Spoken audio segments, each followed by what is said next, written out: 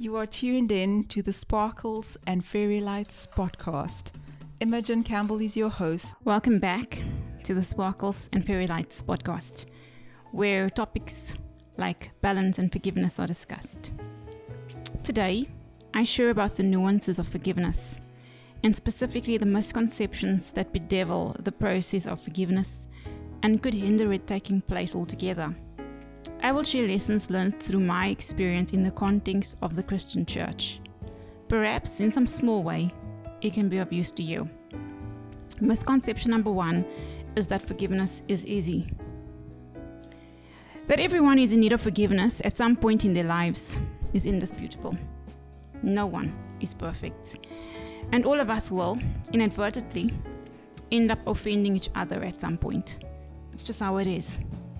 A relatively small slight or miscommunication is quite easy to resolve. But what about when somebody has acted egregiously and been responsible for tremendous loss? Consequences of actions could range from permanent disability to being robbed of livelihood to the loss of the life of a loved one. Raw pain is sure to come, or deep humiliation, and perhaps raging, out of control anger, leaving the offended party reeling by the mere mention of a name. Anger is one of the primal emotions when personal boundaries have been violated. It's that red hot warning our minds and bodies send us to tell us about the violation. What do we do with these emotions? Ephesians 4:31-32 gives us a good blueprint about how to tackle it. I quote, "Get rid of all bitterness, rage and anger, brawling and slander, along with every form of malice. Be kind and compassionate to one another, forgiving each other, just as in Christ God forgave you." From my own experience, I believe that we need to work through these emotions and do whatever works. Whether it be writing about it, talking about it, exercising away the frustration, or resorting to getting professional help if need be. But I implore you, don't ruminate on it and allow the anger to fester. If not, it will infect your life with soul-destroying hatred, bitterness, and the like, and it will waste so much precious time. It certainly will not lead to forgiveness, but most definitely become a platform for rampant slander and miscreant behaviors.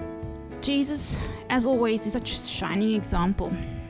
Through the cross, he died to atone for sin and ensure forgiveness. It cost him everything, his very life. But that was the price he was willing to pay to set us free. Let us not allow ourselves to be entangled in it again when he has paid such a hefty price. Dale Carnegie hit the nail on the head when he said, "Any fool can criticize, condemn, and complain. But it takes character and self-control to be understanding and forgiving." That brings us to the second misconception, which is that forgiveness is a feeling. The Bible exhorts us to forgive others. Passages like Matthew 6:15 entreat us to do so. Perhaps in the battle with our deepest wounds, we've committed it to God only to find ourselves struggling with the raw pain yet again. Have we truly forgiven then? When the shock, anger, and feelings of betrayal are so raw, how do we remotely know when we have forgiven?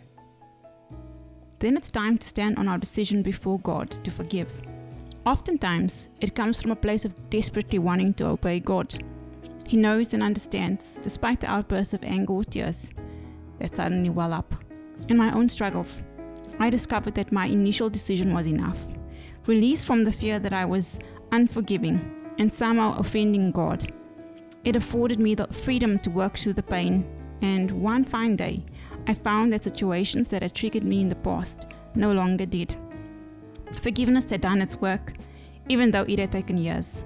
The hurt had been relegated to the pages of history, and that's where I intend to keep it. Misconception number 3 is that forgiveness makes you a doormat. I'll be the first to confess that I had flawed understanding of the scripture in Matthew 18-21, quote the New International Version, as follows. Then Peter came to Jesus and asked, "Lord, how many times shall I forgive my brother or sister who sins against me? Up to 7 times. Jesus answered, "I tell you, not 7 times, but 77 times. The heartache as a result was so acute. I felt as though I had to forgive anyone every time they hurt me. This misconception held me captive for the longest time. I felt like this gave carte blanche to anyone to come and take a swipe at me. I felt like it was open season, and everyone could take a turn to treat me as they wished with no repercussions. The breakthrough came for me when I realized that I'm called to forgive historic offenses and not enable someone to harm me over and over again without consequences. I could say, enough is enough. Jesus never instructed Peter to allow anyone to sin, certainly not enable them to find new ways to sin without impunity. He was instructing us that we need to be willing to forgive and not become the local punching bag. You are a child of the Most High after all, who is love, and one of the qualities of love is protection. No, my friend, God won't allow people to just trample all over you. The fourth misconception is that forgiveness means staying friends. I thought that forgiveness meant resuming a friendship at the same level as before it had been marred. I've learned that sometimes a friendship has simply run its course, and whether you are the offending party or the offended person, not being friends any longer does not mean that forgiveness has not taken place.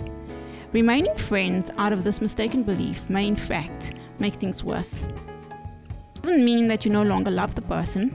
It doesn't mean you wish them ill either.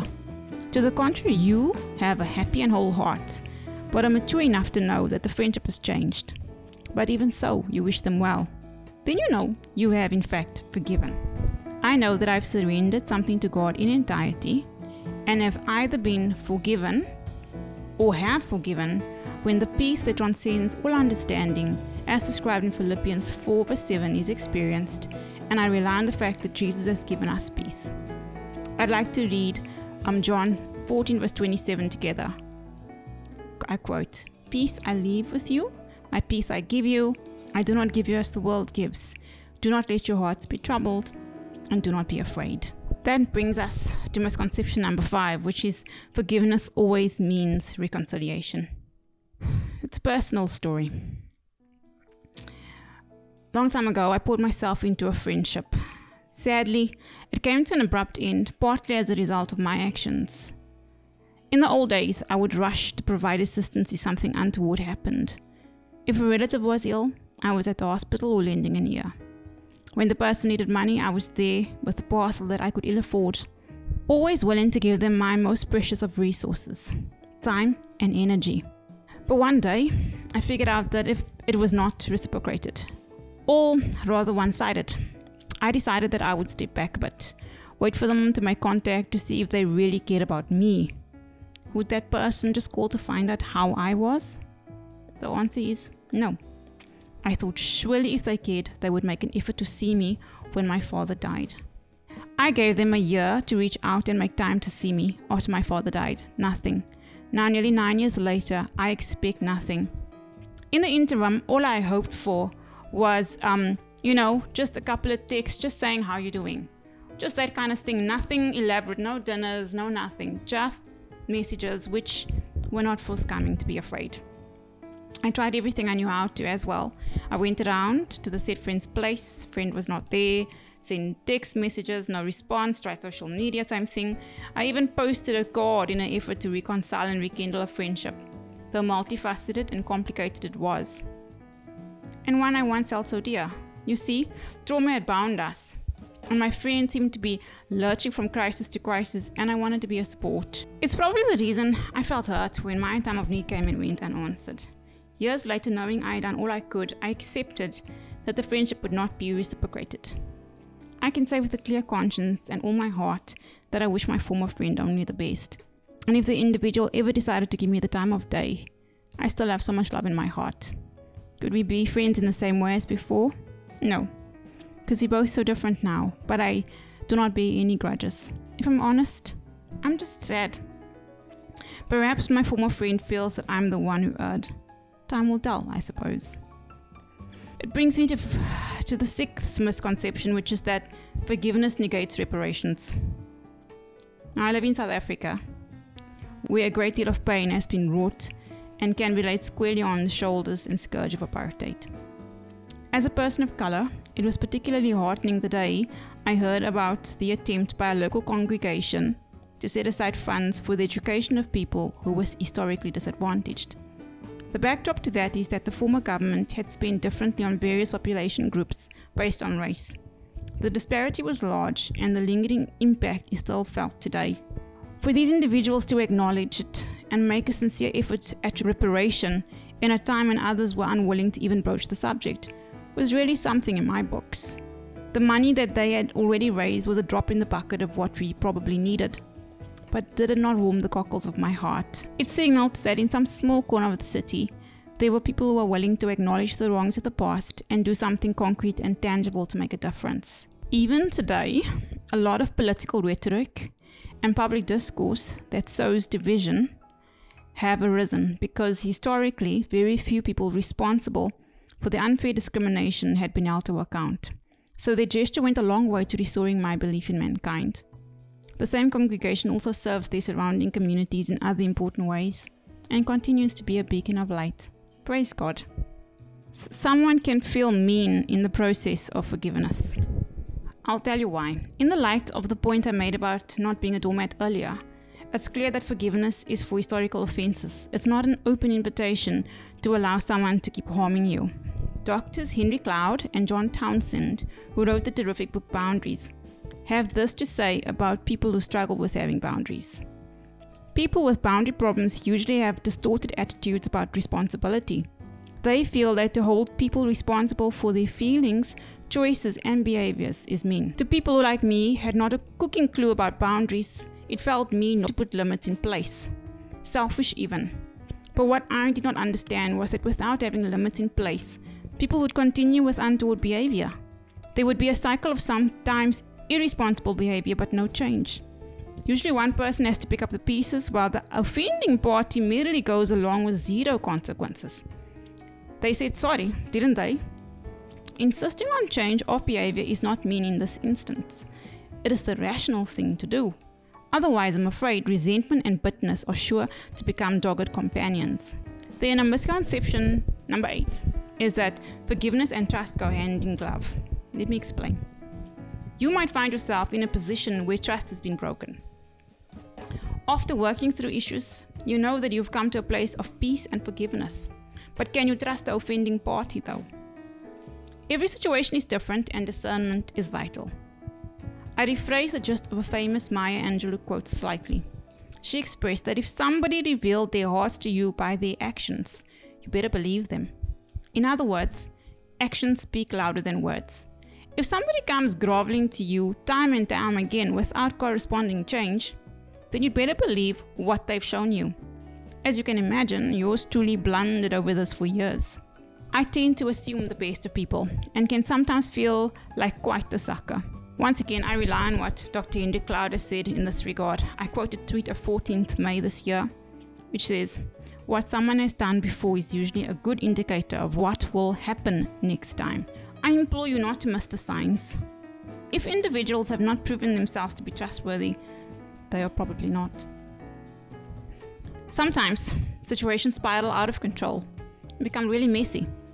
Friendships are impacted, and we may feel that we don't even want to risk getting close to a friend who's hurt us, and we may even decide to forgive them, but talk to them, no way. In those instances, what is needed is actually a heart-to-heart, and sometimes we are unwilling. We would rather go and climb a mountain than have a vulnerable conversation and try to hide it under the guise of forgiveness. But the news is grim, it will never work. The thing about forgiveness, seeking it or being forgiven, is that there has to be vulnerability and culpability. One party, the offending party, needs to ask for forgiveness and being willing to be rejected. They have to be deeply vulnerable and admit wrongdoing. Yes, sometimes the other party refuses to talk, and there is in a sense a one-sided forgiveness and reconciliation is not possible. But sometimes folks just plainly fear conflict. They do not feel safe enough to voice disagreement. I've realized many of us have been wounded by attempts to address things in the past, and now simply refuse out of fear.